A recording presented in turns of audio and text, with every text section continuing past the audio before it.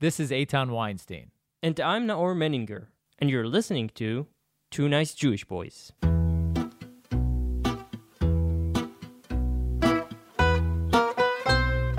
This podcast is made in collaboration with the Jewish Journal. Check them out at jewishjournal.com.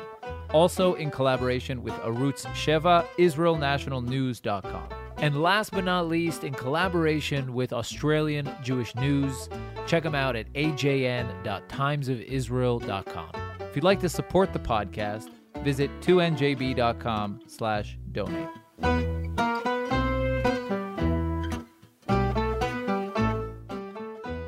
Most people don't hang flags above their beds, but Ariel Karlinsky isn't most people. Above his bed, throughout his childhood and well into his high school years, Ariel hung the red flag of the Soviet Union, its yellow sickle and hammer watching over him every night. Until one bright day he decided to take it down, fold it up, and tuck it away, along with his strong beliefs in the communist system. Ariel Karlinsky is an economist at the Kohelet Policy Forum, a conservative think tank dedicated to, quote, secure Israel's future as the nation-state of the Jewish people, to strengthen representative democracy, and to broaden individual liberty and free market principles in Israel. Ariel joins us today to talk about how a communist became a capitalist. Thank you so much. It's not like an exaggeration, right, to say that you were communist in your beliefs. No, it's not any exaggeration. First of all, thank you for having me.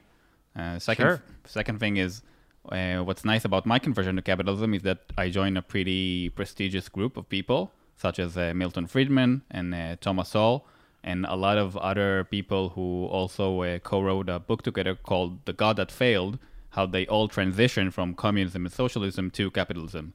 So, you're born a Marxist and you become a conservative over time. So This is Martin Friedman and Thomas Sowell wrote this book? Really? No, it's not Milton Friedman and Thomas Sowell. It's a bunch of intellectuals, American and English. I can't remember their names. But Milton Friedman and Thomas Sowell are examples of really great capitalist economists who are all who all consider themselves Marxists. At some point. I knew Thomas Sowell. I didn't know Milton Friedman started out as a Marxist in his beliefs. I think he was less of a Marxist than what Sowell was, but definitely more of a Marxist than what he turned out to be. So yeah, there was a transition. Wow. So tell us a bit about like how it all started. Why did you grow up? Why did you have a flag of the Soviet Union above your bed? Because I was a communist. And the reason, how did that happen? End of story. Yeah. Why I was a communist? I was a pretty, average, teenager in northern Tel Aviv. Say no more. and back in the day, the internet was slow. And you had to, I just saw a caption, you had to, remember when you had to murder a robot to get to the internet? And if someone called. Exactly. You had to murder a robot and tear his heart out so that his death would power your internet or something like that. Exactly. Right? And you would distinguish between rich and not so rich people by those who had a dedicated phone line for the internet. I had a friend who had a dedicated phone line for the internet, and I would go to his house almost every day to play Counter-Strike. Beep, beep. Yeah. Yeah. No, but because we all remember that. For those who don't know, back in the day, if you had one line for both internet and phone call, landline, then if someone called your house, you would be disconnected. Yeah. That would be a tragedy. That's it. The porn you were watching would immediately stop. It was awful. Right, and it was 4 pixels anyway. Yeah. So, okay. So back then, communist porn was the best porn. No, back then there wasn't, or maybe there was, but no one knew about it. There wasn't Wikipedia. There wasn't all the amazing amount of information you have on the internet today. But there was a thing called books, okay? And there was also a series of books called the Encyclopedia, such as the Encyclopedia Britannica, which we had at the home, and a bunch of other books. And I was a pretty, bored teenager, and I read them. And I saw the news, and I read the paper. My father was and still is a dedicated subscriber to Haaretz, and I would read Haaretz every day after he did. And I would look at the world, and I saw what I perceived as great injustices, that the world is not run as it should be. There are people who are very, very poor in Israel and beyond Israel. And what I learned from Encyclopedia Britannica and other books is that the system that we have today is called capitalism. And apparently there were a bunch of guys in the late 18th, 19th century who came up with a better system called socialism, which would fix all the ills of capitalism. And I was sold. So essentially, yes, I call it communist porn because if you would look at the definition, maybe even today on Wikipedia, in the encyclopedia of capitalism, communism, it would be something like capitalism is a system for private gain and the oppression of the proletariat. And communism is a system where everybody joins together and help build a better and more just and equal society. Maybe not communism, but socialism. We'll definitely get that kind of. Now you can't throw all the praise at communism, so you have to. No. You know. Okay, so that's a common misconception. The original name of the Bolshevik Communist Party is the Social Democrat Party. Okay, so socialism comes before Marxism. Marx then develops the Capital and the Communist Manifesto. Communism is, if you want to define it, the best definition that I know of communism is this is a political system to gain socialism. So socialism is that the public owns the means of production and property, and communism is the way to achieve socialism. Okay, so And there are other ways to achieve socialism? there's the democratic way.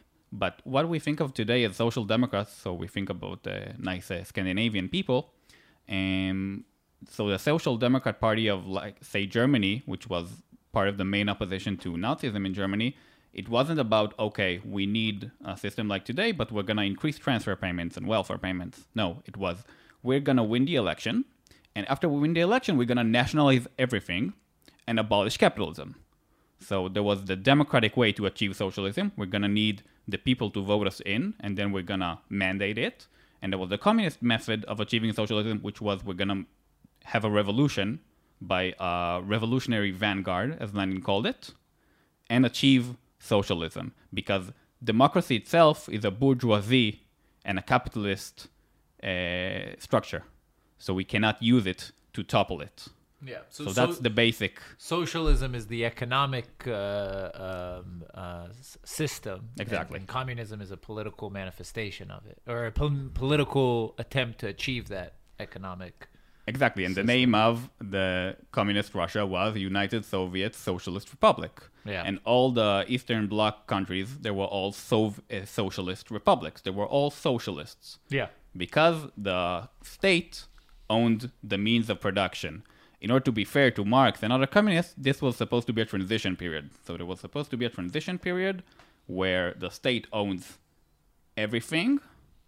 And then through time, what develops is sort of like a communist anarchy. So there is no state. The ideal communist system has no state at the end, but it does have a very powerful state somewhere in between.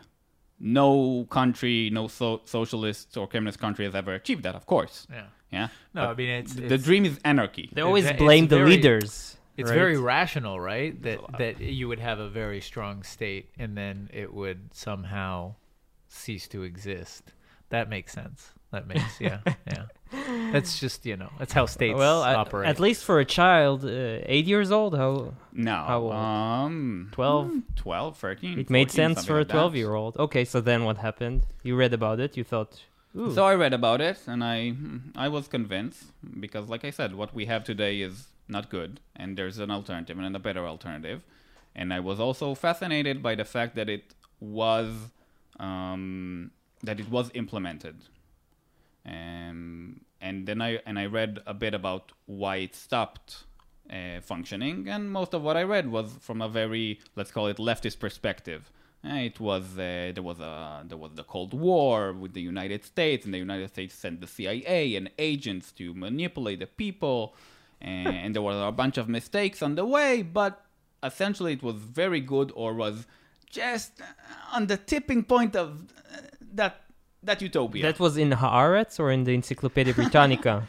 Where you read that? was in I think it's in most popular writing about socialism and communism. I think even today, a lot of people see capitalism as sort of a compromise. It's what we have, but it's not so good. And there's the ideal of communism and socialism. So yeah, it's Haaretz are not very socialist. I have to say, for their defense, they're probably on the Israeli spectrum. They're probably one of the most, I don't know, right-wing economics-wise. It's a very mixed bag. I wouldn't call them communists. But most popular writing, as I said, is this is what we have. It's not great. There was another alternative which was great, but it failed for some undisclosed reason. Okay, so what can you do about your interest now? When you're 12, you discovered, you fell in love. What can you do to implement it in your life? Implement communism? I don't know. Like, how did it express itself in pursue. your, like, how did you were convinced, how do you go from being convinced to having a flag above your bed? Like, that's kind of a jump, right? Or you just kind of like... I had a lot of friends who were staunch Likud supporters, and a lot of friends who were staunch Havodah supporters, and most of them Meretz, and because Northern Tel Aviv, and I didn't really jive with any of it. So I didn't really like Ehud Barak, and I didn't really like Benjamin Netanyahu. It's amazing that these people are still in our lives. We're talking 20 years ago, yeah. Yeah. And I think I did want some sort of an identity, and communism was like a nice one. It was also very, very niche. Right. So, like I said, a lot of my friends are liberals and Meretz, and a tiny fraction are Likud, and a bit are Havodah. But like almost no one's a communist. But did you go to like meetings and conventions and? So there is a Were you approached by the KGB to be a spy? There is a youth group in Israel. There's a communist party called Maki, Miflaga Kommunistit Israelit. It's a very old party. It's been here since before the establishment of the State of Israel. And there's a famous quote by Lenin, which Israeli communists just love, that you can't have Zionism and communism at the same time. It's like trying to sit between two chairs. Okay? So the Lenin said that, apparently, according to the legend. Yes. So there's a very old communist party in Israel. They used to be pretty strong, like a lot of communist parties around the world. Now they're next to nothing. They're mostly strong in the Arab community. They're part of Hadash. And they have a youth group called Banki, which literally means youth of the Communist Party of Israel. Uh-huh. And I had a friend in high school who is the son of a very prominent Israeli communist, which I will not name.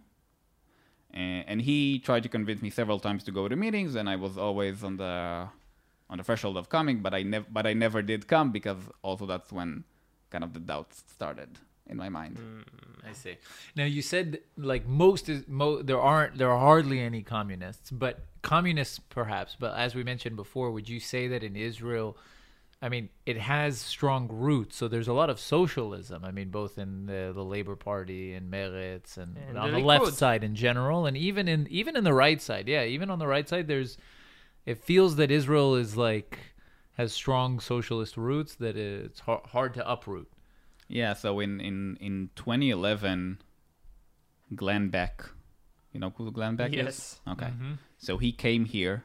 He's got such majestic silver hair. It's hard not to. So he came here for like a make freedom freer again something. Yeah. You remember there was a thing called the Tea Party? It was They were against rhinos, so against Republicans in name only, because Republicans are elephants. Uh-huh. So they were against rhinos. And there was a large Tea Party movement, which you can define, I think, as like more to the right than what the Republican Party is. And they came to Israel. And me and a couple of other people had a chat with them. It was when I already wasn't a communist. And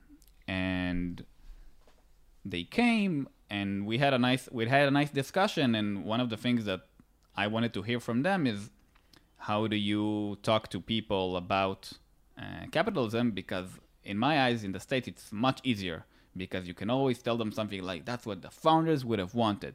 Back then, it was amazing. Not for most people, but it was amazing. Today you say that in the States. That's not going to win anybody Exactly, over. but but the There's something in the gene. exactly. US Freedom genes. is something very basic in the American, I don't know, heart and soul of the nation. And here in Israel, it's much, much, much more, let's call it socialist. I would call it statist, because it's not exactly the same thing, but as de Tocqueville said, that in France, when something goes wrong, you write a letter to Paris, to the government. In Israel, it's exactly the same. Something is not okay, and the minister and the prime minister and IDF, everybody need to do something. And in America, if something goes wrong, okay, screw this, I'm going to fix it myself. Or I'm going to get a bunch of my guys together, and we're going to lift that barn. And in Israel, you need all the permits, and you need the government to come and lift that barn. As my friend says in America, sounds like a personal problem. Whenever you say anything, you have an issue, sounds like a personal problem. Exactly. In Israel, everything's a public concern. Yeah. Let's say it like that. If we want to maybe put the boundary somewhere in today's terms, because no one, I hope, is trying to have a communist revolution, the question is where the personal public border is drawn. And in Israel, it's much more to the public side, and in the States, it's much more to the personal side. Although, of course, these things they Israel, vary through time. If you have hemorrhoids, it's the government's fault. Yeah, you go on Channel 2 News and yell about how the health ministry hasn't done enough. It's true, though. It's true. They aren't tackling the problem of hemorrhoids. As you guess, guys, Ariel is not gonna get much of an opposition in this episode. Like, he's not gonna be challenged. No, we will try. We will try. We will try. But let's finish when we his get personal- when we get to the ideological, when we start talking economics, then we'll try and throw some hardballs at you. But Okay. Back to your personal story. How did you smarten up? Okay, so I read more. There was material on the internet and beyond it about what life in Russia and what was actually like, and what the Soviet Union was actually like. And I had this amazing book that today just smells like dust, called 100 Great People or Personalities. So it was just like a long list of 100 people who shaped the world. So it will be like Genghis Khan and Joan of Arc and Moses, and for several people it will be like 2-3 pages long, and for several people it will be about tens of pages. Not a very long book. And the book, of course, had great people of the 20th century, such as Hitler and Lenin and Stalin. And for me, Stalin was the man who made the USSR a powerhouse. Great again. yeah, Great at the start. He was the original make it great. So I and for a long time, my perception of him was he was a strong man who did what he needed to do to achieve the dream of communism, and also, which was very important to me, being Jewish, he defeated Hitler. Yeah. So without the USSR, I would say we would all be speaking German, but we would probably not be speaking at all. Yeah. So I read about Stalin. And the book wasn't very, very deep about Stalin, but a couple of things made me cringe. cringe. Cringe is a very 21st century word. I don't know if I cringed. I don't know. I was uneasy about it. And I read some more. And I started to get really an uneasy feeling. So basically, the story of Stalin, I think, can be summarized in he killed both directly with like First, specific orders. he was born. Yeah. Then Everybody gets born. That's not important. Then he killed. So he killed an astounding number of people. In what I read back then, I think it was in the hundreds of thousands. It's a book from 1970 or 80. Right. Okay, So it was Today we know more. Yes, exactly. So today we know a lot more. But even back then, after Stalin was gone, also I highly recommend the movie The Death of Stalin. It's a great film. Yeah. British film. Amazing. Yeah. Funny as hell. Sad. Very sad, but funny as hell. So after he died, there was a process of de-Stalinization, and the crimes, let's call it the crimes of Stalin, came to light. But that book, I think, was written a bit before that. But today we know he killed millions. Exactly. So Tens I of was Tens of millions. I'm a touchy-feely, squeamish guy. Tens of thousands and hundreds of thousands also upset my stomach. So imagine if I would have known at the start that he killed millions. But I saw that he killed a lot of people, and not just Nazis, okay, and a bunch of communist people. It's still, I think I have to say, it's still rather unclear whether he directly ordered the killings of all of these people, or some of them just died because of communist policy. Let's call it like that. But he was very indifferent to it, to say the least. Okay. Okay, But so- that we knew. That we know. I didn't know that Okay. back then. I had me and my friend. We were like 3 or 4 communist friends. Hi Dudu. I'm gonna send him a link to that. Okay. Me and him bought another friend a T-shirt with Stalin on it. Wow. So like the Che Guevara shirt was nothing to us. That's not- yeah. Che Guevara, I was Che just Guevara about was to a say. nothing burger. Stalin controlled millions. Yeah. Okay, so when I think about it today, I realize it's exactly the same like giving someone a Hitler T-shirt. Yeah. So that's really cringy. Yeah. So we liked Wow. Stalin. And Lenin. We'll get to Lenin. So I read about Stalin. I got a very uneasy feeling, and I turned to this friend who was my spiritual mentor in the ways of communism, because he was a diehard communist. His father was a diehard communist. His father before him was a diehard communist. And it's almost like family means something. It's very strange. And I asked him. I told him, Stalin. Yeah, he defeated Hitler, and that's nice, but he killed so many people. Why? And he told me, no, yeah, Stalin, that was a mistake. It's very unfortunate. Also, he wasn't really a communist. He was a monster. The man that you should follow in his guiding light is Vladimir Ilyich Lenin. That's our guy. And I was like, okay, that's a good answer. That's a great answer. That's a great answer. Okay, so I went home and kept being a communist. But then my boredom got the better of me, and I read about Lenin. And You should that's where start- you made your mistake. should Exactly. start reading before you. No, or you should stop reading. always stop reading is always the best answer. So I read about Lenin, and Lenin's story is, I think, also much more interesting. An unknown. Yes, it's much more unknown because he reigned for a very short amount of time. I don't remember when he died now, but I think it was like 1928, so like for 10, 12 years, something like that. Stalin was around since then and Lenin. until... No, Since 28, Ah, Stalin was okay. around, but Stalin up was until- around for at least 1952, I think. Better check like Wikipedia and see. Yeah, he But- died in 52. Okay, so man, I was right. That was good. Yeah.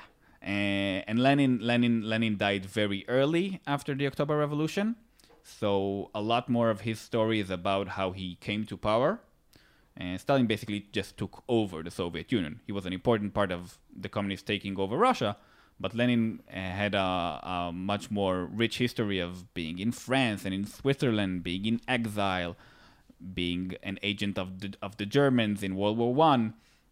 And so it was very interesting to read about him. And I read, and I saw that he also was responsible for the murder of hundreds of thousands of people, with the great, for example, with the Great Red Terror of the Russian Civil War, Meaning? meaning the executions of a lot of people, sometimes for the most minor offenses, such as leaving for themselves a single bushel of wheat. Okay? Trotsky was one of his main... also, Trotsky.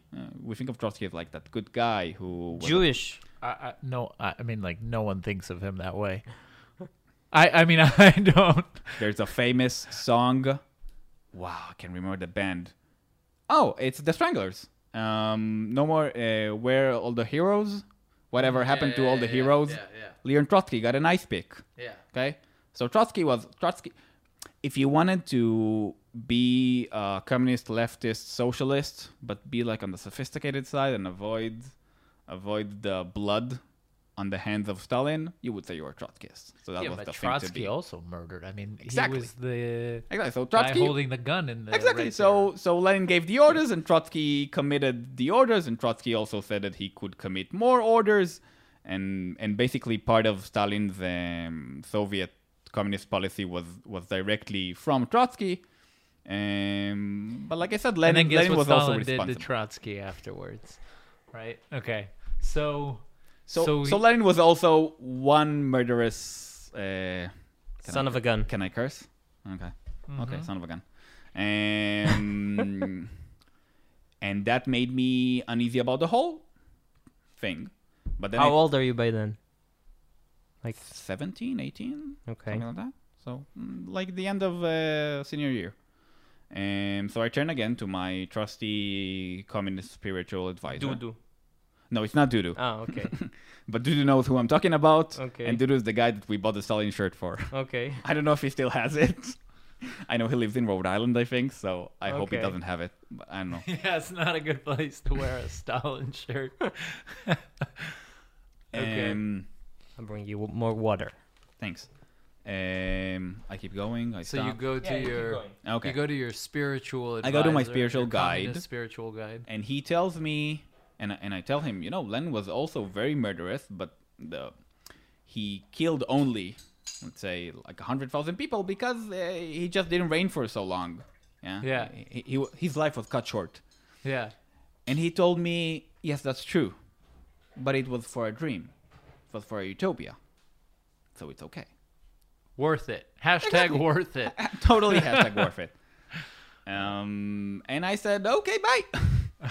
I'm just not that easy about killing people for my goals because let's remember, why did I become a communist in the first place? I said there was grave injustice in the world. Maybe we can have a better system to fix it. If what you're telling me is for the better system to happen, we need to kill, which is the highest form of injustice you can do to a person, and we have to kill a lot, not just, I don't know, murderous Nazis, I'm very uneasy about the whole concept, and I think it needs some reevaluation.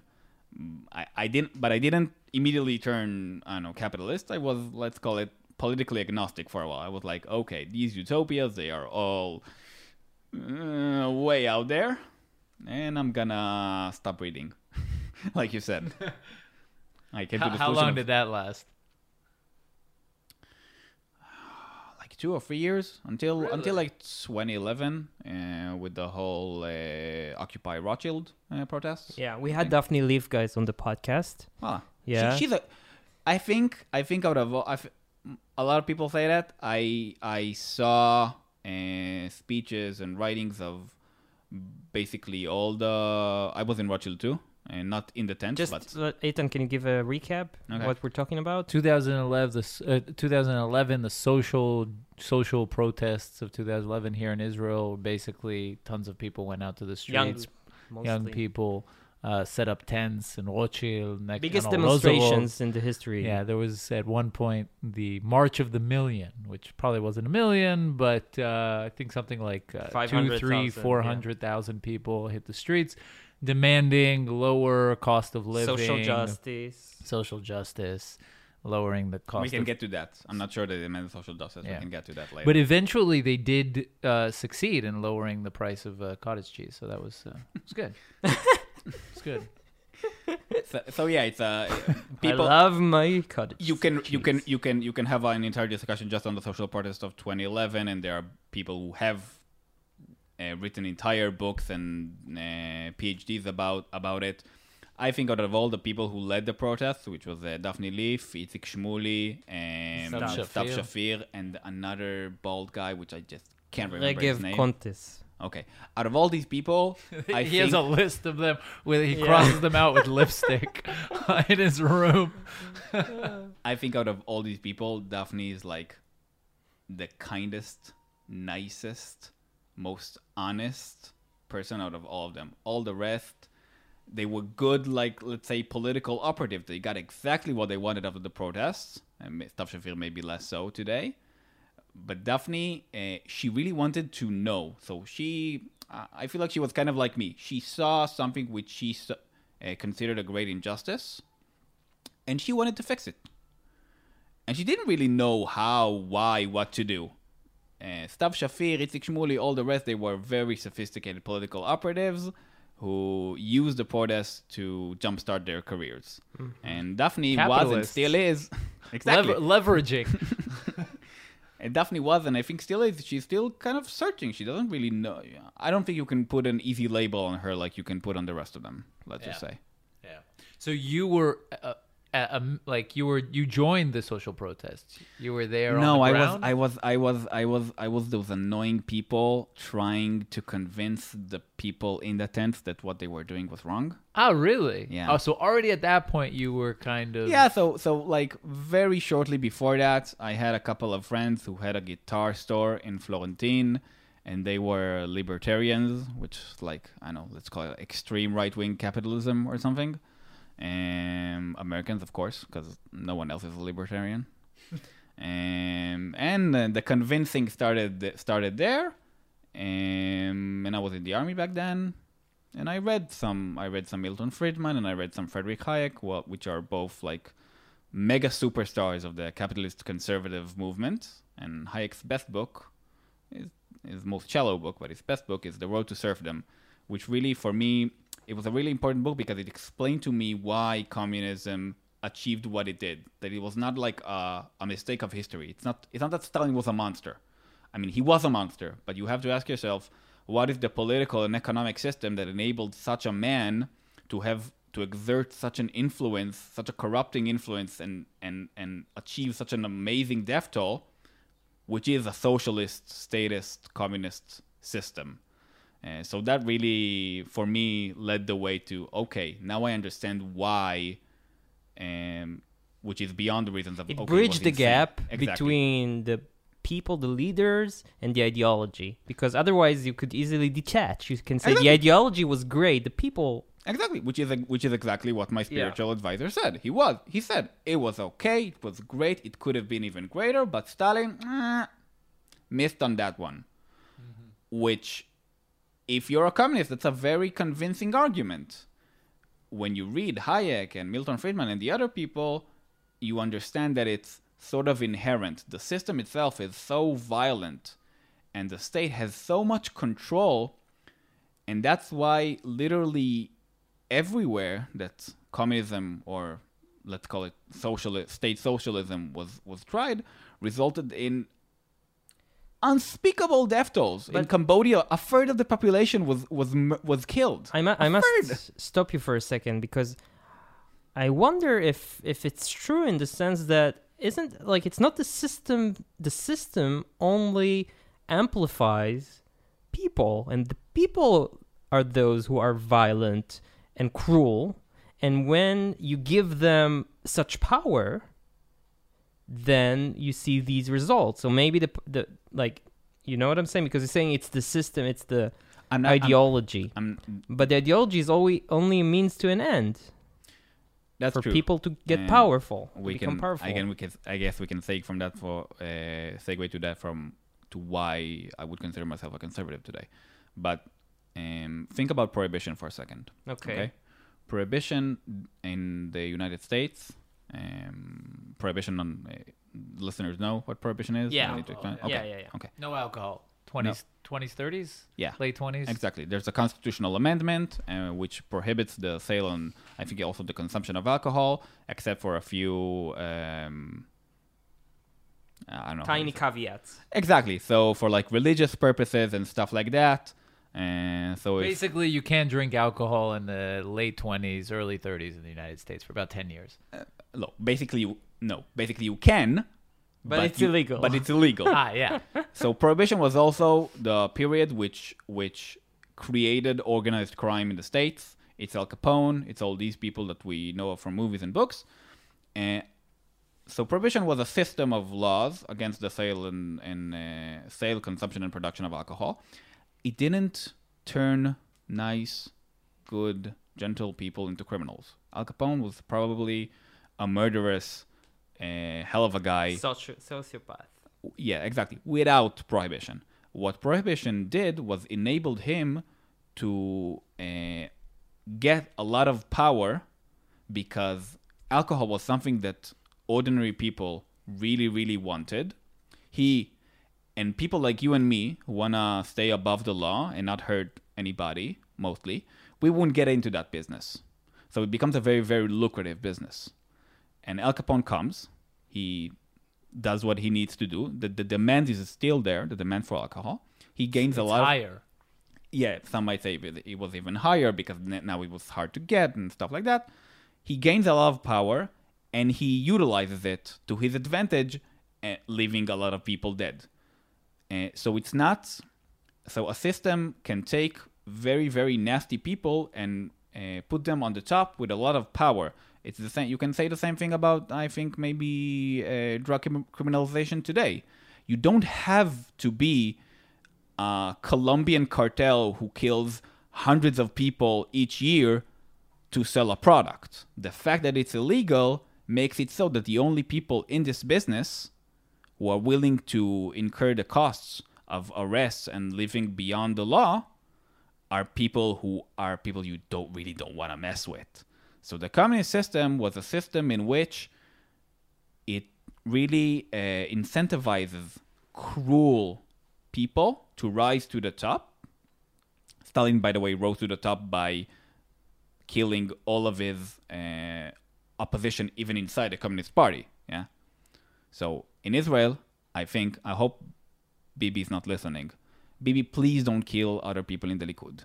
But when you have a totalitarian system, just like Hitler did the Night of the Long Knives, the way to get rid of the opposition is to kill them. And the way to get rid of those pesky peasants who are not willing to provide enough wheat for the workers is to kill them. Mm-hmm. So the fact that he had that amount of power is the fault of the system. Under a better, or maybe let's say capitalist system, I don't think he would have been a nice guy. That's a good question. It's like, what if Hitler would have joined art school? What would he have turned out to be? Yeah. He was in art school, right? No, he failed. Or what if? Yeah, but he was there. What if Hitler would run to the Democratic primaries in 2020 if he were born in a different country? And, God, let's not go there. Okay. I mean, let's, but let's not. No, if he were born in America, grew up in Cincinnati, Yeah. and So what Yeah. are the you said we're not going to challenge them, so I'm going to challenge a little bit. I mean, it's not much of a challenge, but what is the place of the state? Right? Where do you draw the line between the private and the public? That's a very, very good question. I think that what the failure of socialism around the world and what it has shown is that most countries today, or most countries that anyone would have wanted to live in today, they're all capitalist countries. By that I mean most property is owned by individuals or groups of individuals. You can call them corporations, you can call them firms, and you can call them non-governmental organizations, or I don't know how you say amutot in English. NGOs. Yeah. NGO is such a tax term. Yeah. I'm talking about, Non-for-profits. Non-profits, yeah. So it can be Greenpeace has a lot of property, for example. Okay? Yeah. That's okay. As opposed to a socialist system where the state owns everything, or it only owns, supposedly, what's called the means of production. So there are, except for North Korea and Cuba, and also when in Cuba it's going down, there are no socialist countries. China. China controls China companies like China Xiaomi. has what is it? Orchestrated capitalism. right? It's like- China's a mixed bag. They control I'll the give you big companies I'll give you China. with puppets that they put there. And I'll give you China. The Chinese system, China is itself, by the way, Mao also, one of the most murderous people of the 20th century, probably even the most murderous of all, because China has so many people, and it had so many people for such a long time that any tiny like upheaval or drought there, it's just like, yeah, the year 1022 was a tough year, was not a good year in China because 20 million people died in the rebellion. And that's like a half of Europe at that time. Yeah. So it's insane. So Mao, I think the estimates are something like 60 to 80 million people died because of. Can't fathom. But it these was numbers. for a great leap forward. Exactly. And guys, so I say we can have an entire discussion on China, but let's leave it. So basically, I think let's call it all economists agree, and all economies agree, and all countries agree that the basic system of property, the ownership of property, belongs to individuals, organizations, and firms. What the state then does is it extracts a certain portion of all the goods and services that all these people create and have, and it supplies certain goods and services to the population, such as infrastructure and education and health and a bunch of other stuff. Now, what's important to remember is that before World War I, basically all the countries, and I'll send you later like a link to an amazing graph that shows the share of the economy controlled by the government. So like the share of the economy that the government extracts in taxes across time and across countries. So the US was always on the low side of that as compared to like say France. But basically in most countries, taxation was an extremely limited part of the economy, something like 2, 4, 10, 12%. When we hear about draconian taxation, like in the Bible or like Robin Hood, these were the numbers, 2, 4, 6%. Tell a libertarian today that you can lower taxes to 6% of the economy and he will burst in tears and thank the Lord. This is not what's happening today.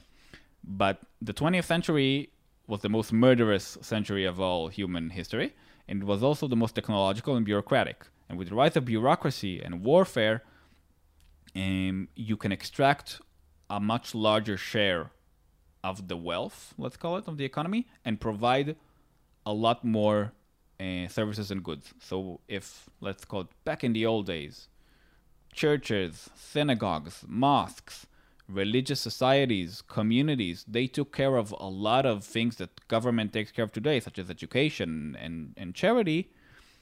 Today, governments also do that. Now, what governments need to do, I think, is a very, very important question. Wait, but what about the Scandinavian countries? Okay, are they socialist or are they capitalists? No, they're totally capitalist, and there's a famous quote by the Danish finance Minister of Finance when Bernie Sanders ran, like, remember, there was a time before Corona, there was a guy called Bernie Sanders. And 2016. Exactly. And when he ran and he said, yeah, I'm a socialist, we're going to make socialism be like in the Denmark. state. It's like Denmark, yeah. It's pretty good, actually. Yeah. Thank you. It's Jewish. You can always have a good imitation of a Jewish. You can always find the Jewish Bernie guy. Sanders inside you. I'm basically imitating Larry David, imitating Sanders, so that always works. And the Danish finance minister, he said, Mr. Sanders, please don't call us like that. We're capitalists. Thank you very much. Right? So being very polite because he's Danish. So the what we call the Scandinavian country or the social democratic countries, their basic system is capitalist. So people and firms own property and own the means of production. But they're very redistributive. Exactly. The Scandinavian, if say in Israel, the state takes about 40%.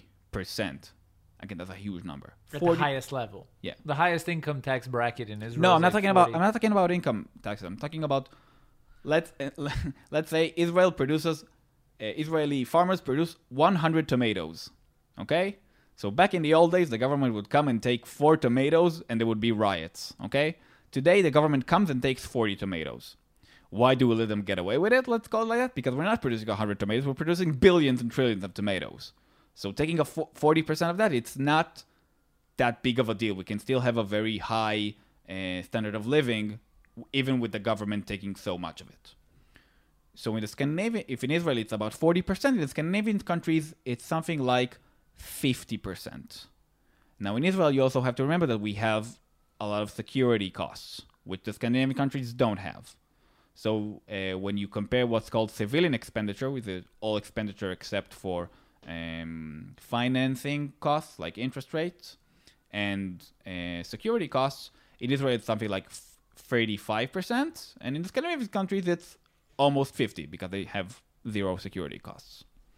So they redistribute a lot of the wealth. So you can think about it sort of like they have Bill Gates there, they have IKEA, for example, yeah.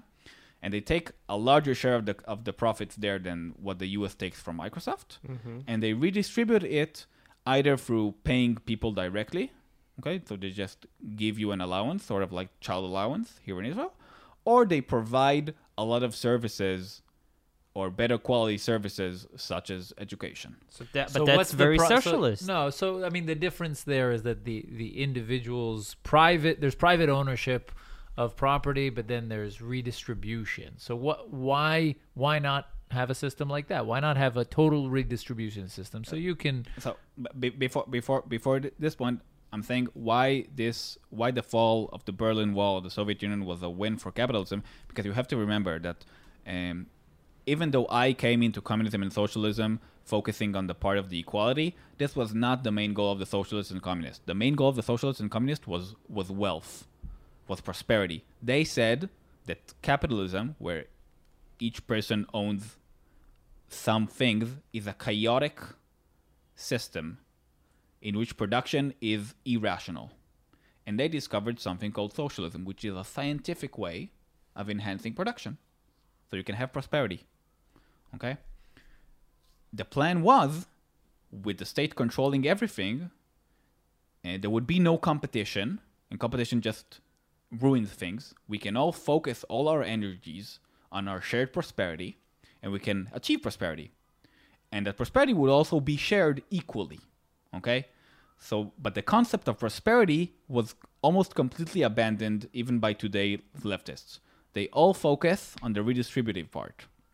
Okay, so they have accepted basically capitalism and free markets as the tools for creating wealth and prosperity, but they're not on board with the redistributive aspects of capitalism, wherein if you have a great product, service, company, talent, luck, inherited millions and billions of dollars, that's what you get.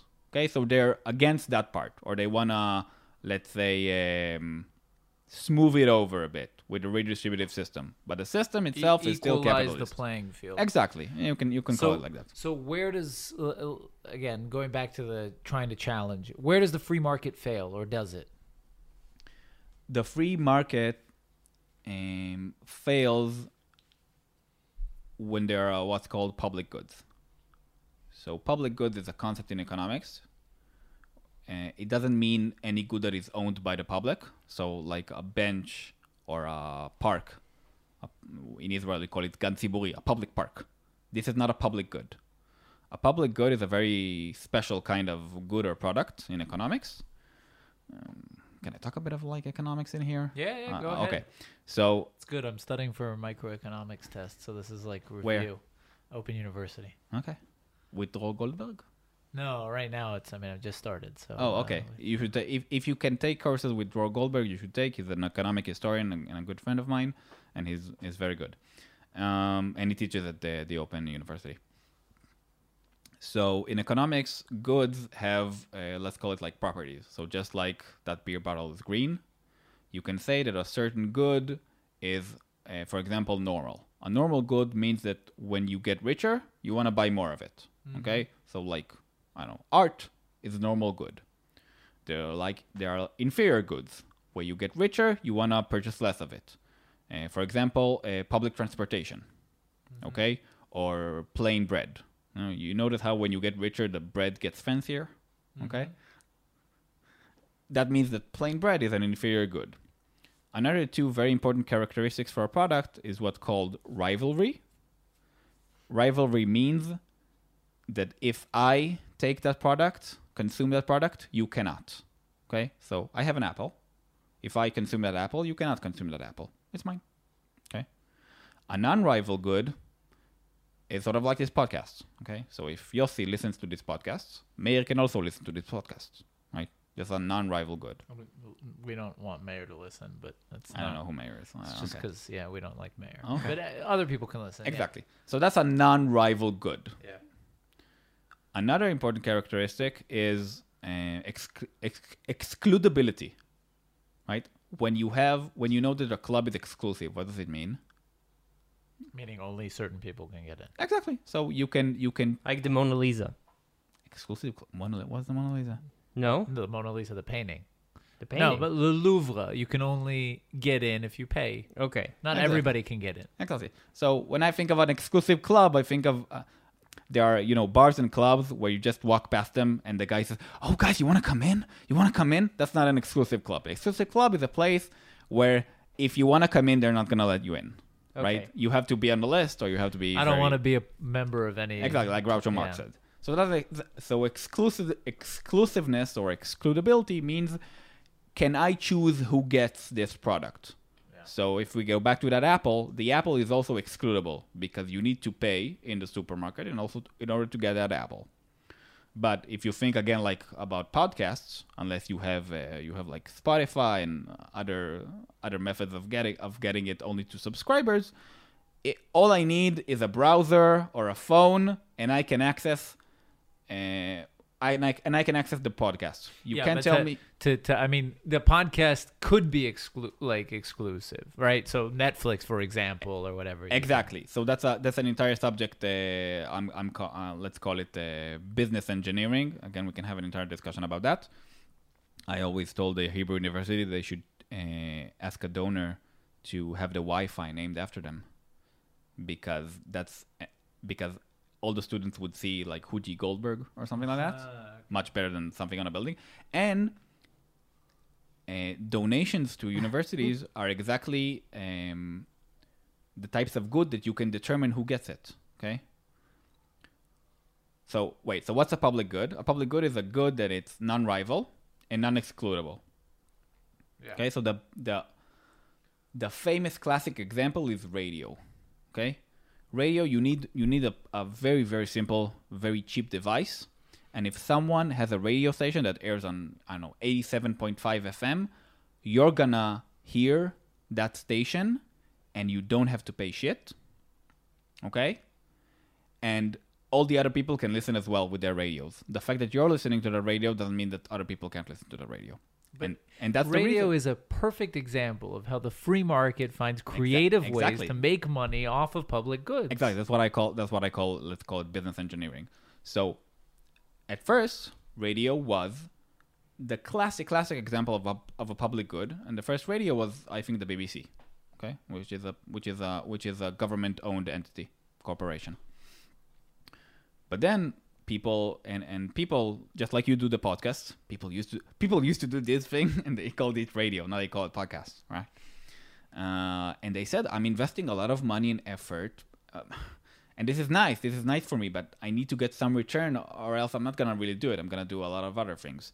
So they fought really hard and they said, wait, what's in radio that is excludable and is rival? And that thing is commercials.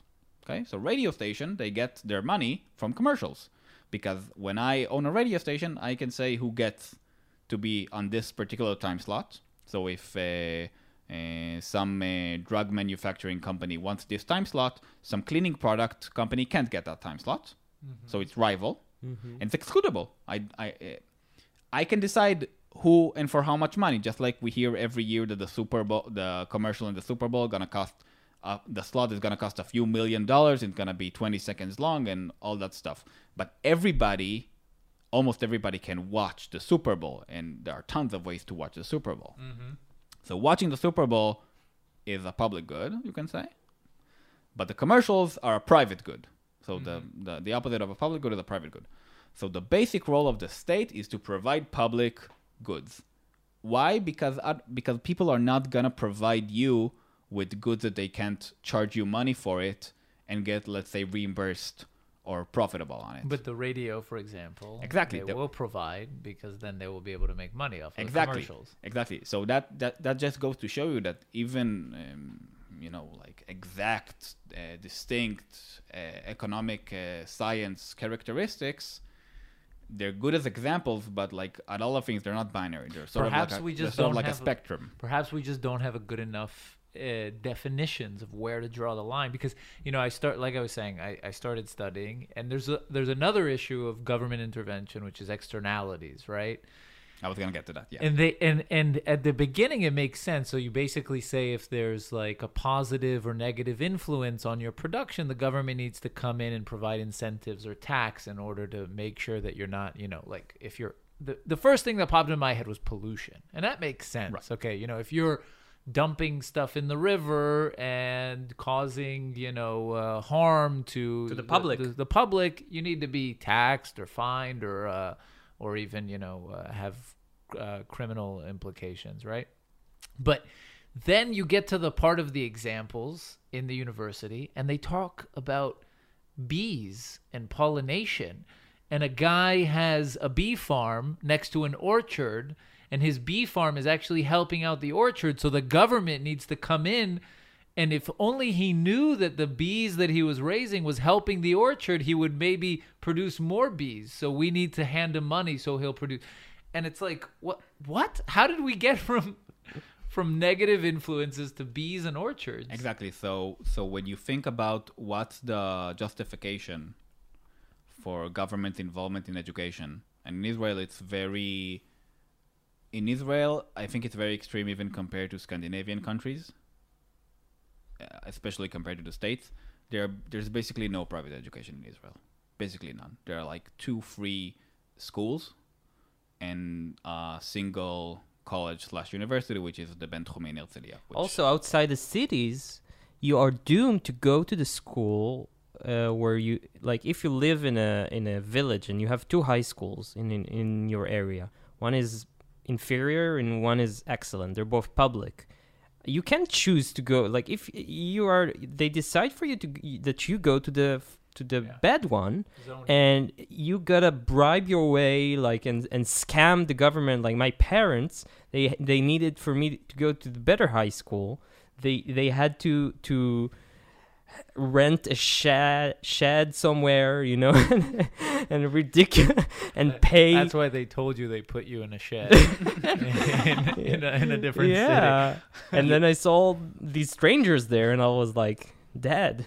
No, but we have to remember that, okay, free market allocates resources and services according, let's simplify it, according to who pays. Okay, so if we have a private high school, I don't care if you're from Eilat. If you want to come every day and you're able to pay, let's even say 100,000 shekels a year, okay? I'm going to take you. When you don't have such a system, you have to have some arbitrary allocation system run by the government. And a very reasonable system is, okay, so there will be sort of like registration zones or school zones or something like that. So all the children who live in such and such an area, they will go to school A. And the people living in such and such area, they will go to school B. Now, if things turn out... But then the school doesn't need to excel. Because know that... So there's there are bad incentives, and we can improve the incentives even inside a public system. So a public system doesn't need to be completely and totally a failure. Okay? You can open up registration zones. So, for example, when I went to high school in Tel Aviv... they took us to a bunch of high schools, and they said you can choose. So and you had bidding and stuff. Exactly, like there was bidding. You always have, when you have scarce resources such as chairs at the classroom, and more demand than supply, you need to have some sort of allocation. Not everybody can just say, okay, I'm gonna study there. By the way, one of the things that's interesting about Corona and Zoom and all these other things, maybe we're finding out that, yes, space is almost unlimited. So if you can choose to go to Harvard on Zoom, why would you go anywhere else? Okay? But if space is limited, you have to have some sort of allocation system. The public system does lack a lot of incentives, but what its proponents will say is, first of all, that it achieves some sort of equality. So if you had a private system and a good school costs 100,000 shekels a year, no one's going to be able to afford it except for the richest. Okay? And the other thing is, like Eitan said, positive externalities. So what they say is something like that. Imagine that you're living in a society where no one knows how to read. Okay? That's a much worse off society than a society where people know how to read, and preferably, of course, they all read Shai Agnon, and they recite poetry, and they know history. That's a much better society to live in. That means that you want other people to have an education, and what's the best way to have other people have something? Taxes. The government will provide, okay? Just like you would like to live in a place where there's good public transportation. But you can say that about, this is what I don't understand, is you can say that about almost anything. That's I true. would love to live in a society where people are well fed. I don't want to live in a society where people are starving to death. That's true. And one of the things that, let's say, turned me into a capitalist pig is I came into communism because of injustice and because of the poor, let's call it the poor conditions of the poor. Okay, so I don't want to see starving people. And I thought, okay, I don't want to see starving people. The government takes so much of my taxes. The government should feed people. But we saw that when no government in the Western world today is trying to feed people. Or it does it on a very, very, very small basis. And it does it through like cash transfers or food stamps or stuff like that. A government doesn't produce tomatoes. And in the USSR, the government produced tomatoes. Mostly potatoes, not tomatoes, because it's Eastern Europe, but you get the point. And the free market system, mostly free market system in food across the world and in Israel, that ensures people eating to a much better degree than a public system does. I think it goes further than what you're suggesting. I think the issue isn't that no government, and maybe this is the communist still deep down in there inside you, but I think that no government, even if it's not the problem that no government reallocates the money properly and feeds people. I'd say even if there was a perfect system that would reallocate the money and feed people, I think it ignores the much more fundamental properties of the human condition, which is the fact that when you get shit for free, you don't value it. Yeah, I think we should. we ran out of. When you get shit for free, you don't value it. And when you don't value something, then it screws with your system inside, and you don't end up. I don't know. You have to work for what you want. Okay, so what people on the left, let's call it, will say to you is, okay, you're absolutely right. That's why we need an inheritance tax of 99%. Okay, so why the son of Bill Gates has done nothing in his life to deserve even a tiny fraction of the wealth that Bill Gates has. Okay, so Bill Gates, okay, I get it. He's an entrepreneur. He created wealth. He created a lot of value for people. He's wealthy not because he schemed someone, though he probably schemed up few people, but because he created a whole lot of value. But his son didn't do anything except being born. And like we said about Lenin, everybody was born. No, that's not special.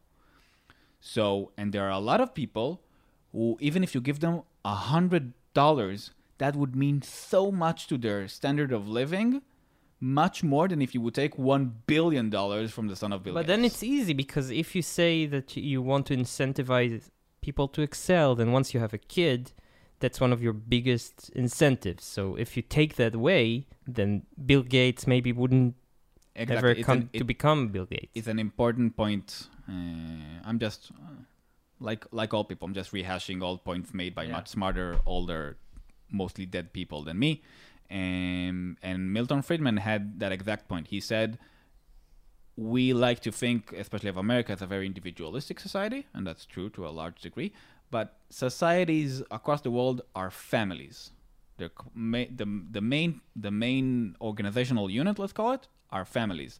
And one of the reasons that people go through hardships, I don't know if Bill Gates and Windows, but think about people who immigrated in the 18th and 19th century. Ignore it. Okay. People who went through a lot. A lot of the reason they do it for their children and for their children's children and for the generations to come. Okay, the people that established the state of Israel and the people that established all countries. It wasn't about, okay, I'm gonna get mine in the next 5 years. No, it's gonna be for future generations. So yeah, if you stop the transmission of, let's call it, wealth across generations, one of the things you're gonna find out is, and that's a point made by leftist economist Larry Summers, is that rich people, towards the end of their life, what they're gonna do is they're just gonna donate a lot of money to, let's call it, political organizations which they like, because they're going to tax the hell out of me anyway. And what you're going to get is an even worse incentive for politicization of money and stuff like that. So you can say, yeah, the son of Bill Gates doesn't deserve all this wealth. But would Bill Gates have that wealth if he knew his son wasn't going to get it? And that's a good question. And again, that's a very famous Soviet joke. The communists were really angry at the Russian Tsar that he didn't leave enough wheat. Okay? That's not a problem in a free market, because people produce wheat. But when you come to a peasant and tell him, okay, give me all your wheat, the next day he's not going to produce any wheat. There's not going to be any left. Okay? So it was born out of a flawed system to begin with. What, the Tsar? No, I'm saying communism was born out of a flawed system. Tsarist Russia. The premise of communism and socialism is just like I saw it as a child. There's a lot of wealth. If we just change the distribution of wealth, we can still have the same amount of wealth and prosperity, but it's going to be more equal. What we found out in socialist and communist system, that the amount of wealth critically depends upon you redistributing it and to what degree. What I think the Western European countries show is that you can have a lot of redistribution without completely destroying the incentive for prosperity generation. I do think that a lot of countries are doing much more than what they need to do, and they can do what they do. Yeah, in a much more efficient way, such as school vouchers, registration zones. But these countries pay a price for this redistribution of wealth. There's a reason, I guess, why Apple and Microsoft and Google are not German companies. That's true. I think one of the things that a lot of socialists and communists miss about Western European countries is that at a certain degree they are much more stale and aristocratic than capitalist countries. So they would talk a lot about how much wealth the 500 most wealthy people in the States have as compared to the same measure in Sweden. But in the States, those people they change. Okay, so it used to be all of these energy and oil companies. None of them are there anymore, I think. And now I don't think Mark Zuckerberg came from rags to riches, yeah, but he wasn't the son of a millionaire or a billionaire, okay? And in Sweden, what you see, Germany, all these places, what you see is that the largest companies, the most rich people, they're all companies, old companies, which is okay. Experience means a lot, but IKEA and Nokia, for example, are outliers. Nokia is an old company. And Nokia was also like an old company, but created, I think, by Viking. Boots and toilet paper. I think it was something to do with wood. One of the most amazing things about Scandinavian country, and an example of how you can say that they're much more capitalist than in Israel, for example. They have private farms for wood. Okay, so they grow trees, just like you can grow mango. They grow trees, and then they cut down those trees and sell lumber. In Israel, every time a tree is cut down, it's a public issue because everybody owns the trees. And when you do that, you're doing deforestation. Mm-hmm. And of course, no one wants to plant any trees because it's not mine. I can't take care of it. I can't have any profit from it. And in Scandinavia, they fixed the problem of deforestation, and they use a lot of wood, a lot more than in Israel. So they have farms for wood. It's like, and all of a sudden, you have a lot of wood. When you think about all the talks about deforestation in Israel and Brazil and stuff like that, you always think about, okay, there's a certain amount of trees, right? And you don't want to cut down like a third of those trees where there's not going to be any trees more. It's like a fixed amount. Does anybody here know how trees work? Because we're going to be in a problem. Exactly. The miracle of the profit motive and capitalism and free market is that suddenly you understand that a lot of the things that you take for granted are produced. And it's true, you're not going to have tree farms for 100-year-old trees because that would take 100 years. But just like you can have whiskey that is aged for 40 years, you can even have trees which are aged 5 years, 10 years, redwood, darkwood, all of these sorts of things that in Israel would be a public issue because everybody owns the woods. Just Everybody for the owns sake trees. of example, if I now had a farm in the, I don't know, in the desert, and I wanted to have a tree farm, Well, not in the desert. A cactus farm.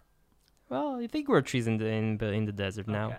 But okay, in the north, I had a huge farm, and I wanted to become a tree, a wood manufacturer. Could I even do that? I don't know. Probably not. I don't know. I don't know if it's legal or not. It might be that in Israel, it's also a case of just being highly economic and effective. Yeah. So just like you're not gonna grow oranges in Sweden, maybe you shouldn't grow trees in Israel. Yeah. Because they take up a lot of water. I don't know if you noticed, but the costs of water, for example, in Las Vegas, which is very dry, very hot, is one of the lowest in the world. How should- come? Okay, so the cost is very high, but the price that the consumer pays is very low because it's subsidized. Oh, Okay. So what that does is that a huge number of houses in Las Vegas have pools. That's the worst place you can have a pool in. I mean, it's the best place for you to have a pool because it's so hot and you're going to be in the pool all day. But from an economic and environmental standpoint, that's a huge waste of Think resources. of all the energy it takes to get all the water Exactly. over there. And Exactly. And that's the same thing for a lot Also, of... they always flush with the big handle. yeah. Although in America, I guess Yeah. it's not an issue like here. Exactly. So when your father chases you around to turn off all the lights because it doesn't work for the electric company because the employees of the My electric father company still does that. By the way, the cost, if you wanna calculate the cost of you having the light on all day, every day for all year, I think it's something like $5. Just so you know. Wow. In- Thanks to in- capitalism. In Jewish but families, why would you do that if you don't need the $5 light? yeah, $5. Why would you do that? Yeah. But if the price was $0, why wouldn't you turn it on all day? AKA the employees of the Israeli electric company. Exactly. It's Who get free electricity, and famously they have like ACs everywhere. Like they have AC in the 40,000 cupboard, shekels you a know? month. they put ACs in the cupboard. They put ACs everywhere. there was a lot of land. There still is, but it used to be much worse. There was a large system of subsidies for agriculture in Israel, for example. And agriculture, one of the things that it needs the most is water. A lot of water. It depends on the product, of course, but a lot of water. So they would get water extremely cheaply, which was good for them, but maybe not good for the entire economy. And one of the funniest things about it is if you go to these areas today, which today they're all trying to have it reallocated by the government to residential areas so they can build houses there because houses are much more valuable than tomatoes for a lot of reasons, especially with the housing prices we have today. And for example, next to Kfar Rut, which is next to Modi'in, okay, so like a tiny moshav, you have a car wash, an abandoned car wash. Why? Because the water costs nothing. What's the main cost of having a car wash? So why is it abandoned? Because it's not. They It's stopped. abandoned because the system of subsidies changed for the better. It's still not a very good system, not a free market system. But what I'm saying is, even if me and a more leftist, let's call it an economist, disagree on should the government run and maybe even Distribute, subsidize. no לממן Finance. finance education, for example, or primary education. Okay, say we might disagree on that, but we have a public system. The fact that we have a public system doesn't mean okay, it's all great. Okay? there are a lot of things that you can do to make the system much better for all of us and much more effective at producing what we wanted to produce, even under the utopian vision of all of us, because we had government education, we're reading poetry all day, and we're very polite, which of course in Israel is exactly the situation. Everybody's so polite here because of governmental education. And Go to hell. And exactly. And in Shaiganon. Wow, that was fascinating. Yeah. I mean, I don't think we challenged you much. Yeah. We said we would, but Next time. we had I don't know if you know him, Yeah, but of course Dr. he Ellie knows. Cook on the podcast, and that was Can much I- more contentious. Went bad. Can I have a bit of a plug-in? Yeah. Yeah. Okay, so both Dr. Eli Cook and me were both members of the Israeli Association for Economic History. Okay? Yeah, Economic History Association of Israel, which is the best association for economic history in all of Israel. Number one, it's a group of academics and academic adjacent, let's call it, so people who are interested in economic history, which brings together historians. Eli Cook is an historian, and economists such as myself, where we study these issues. So, like, it could be something quite boring, such as what was the inflation rate at the Ottoman Empire, which I think is quite boring. But it can also be, for instance, things like what's the long-term consequences of the Berlin Wall. Okay, so we know that East Germany and West Germany are very different even to this day, even though we're 30 years after the fall of the Berlin Wall. So it's a topic that brings together history, which is one of my pet peeves, with economics, which is my profession and also one of my pet peeves.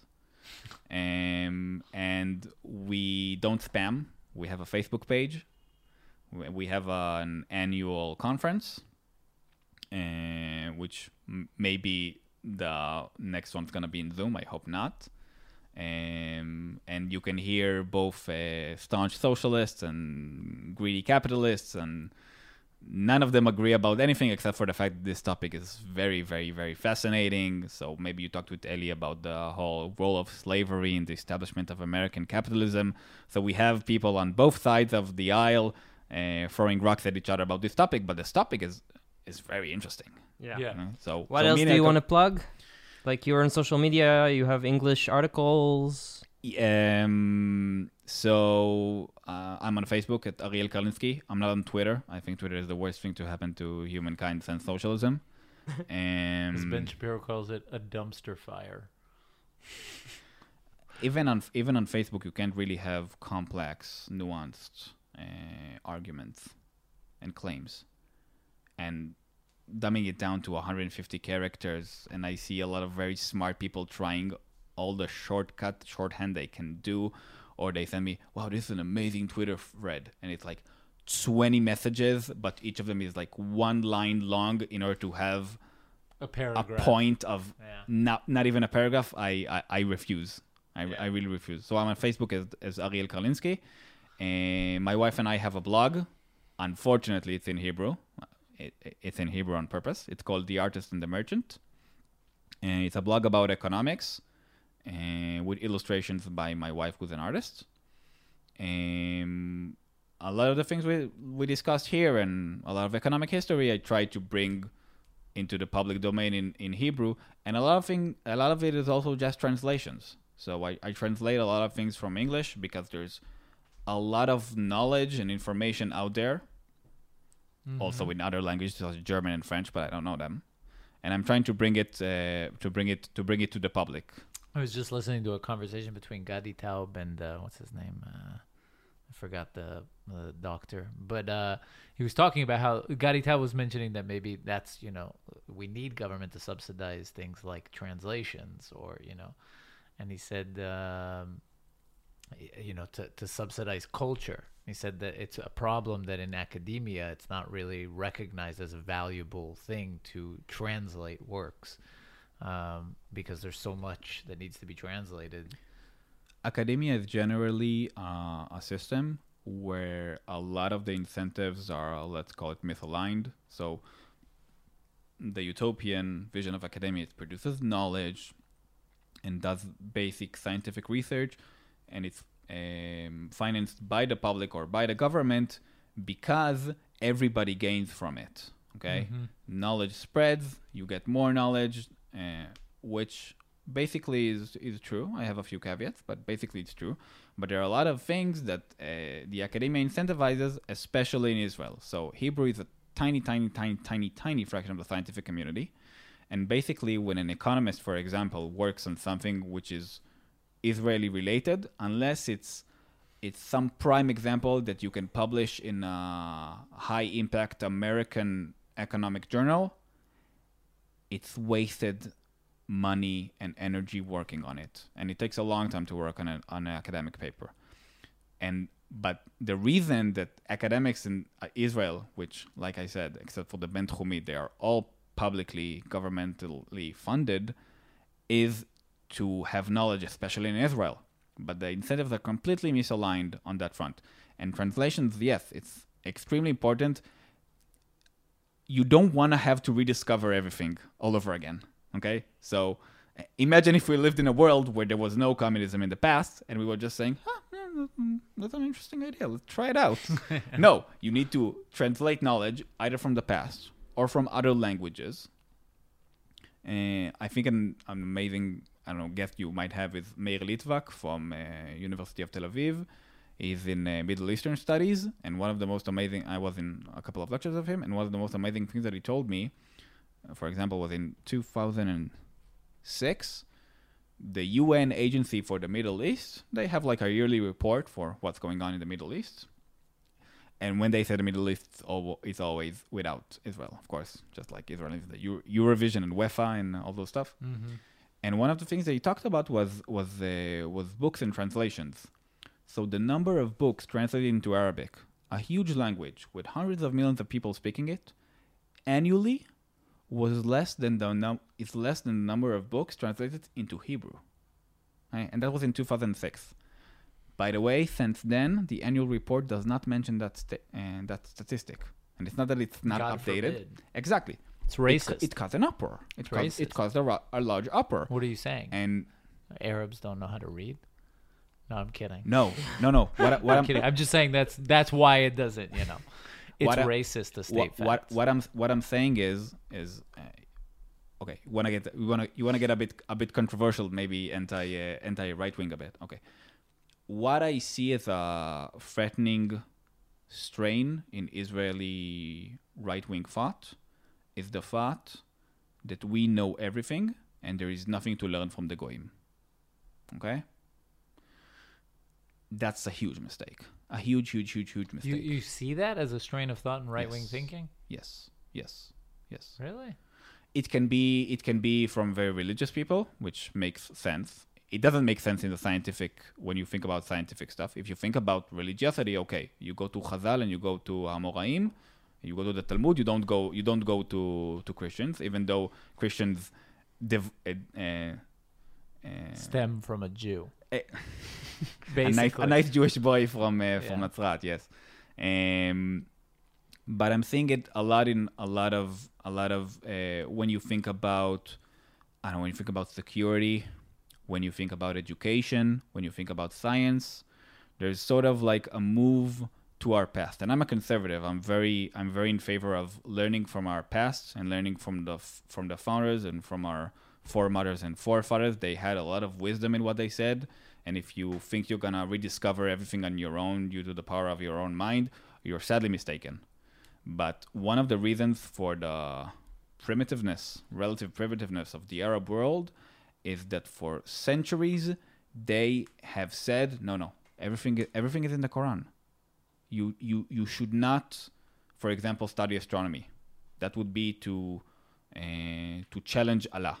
Okay, it's a very famous quote where they destroyed the observatory in Istanbul in 1520 something.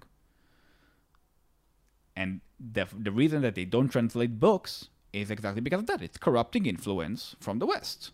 Mm-hmm. Okay, so there might be corrupting influences. I'm not saying there aren't.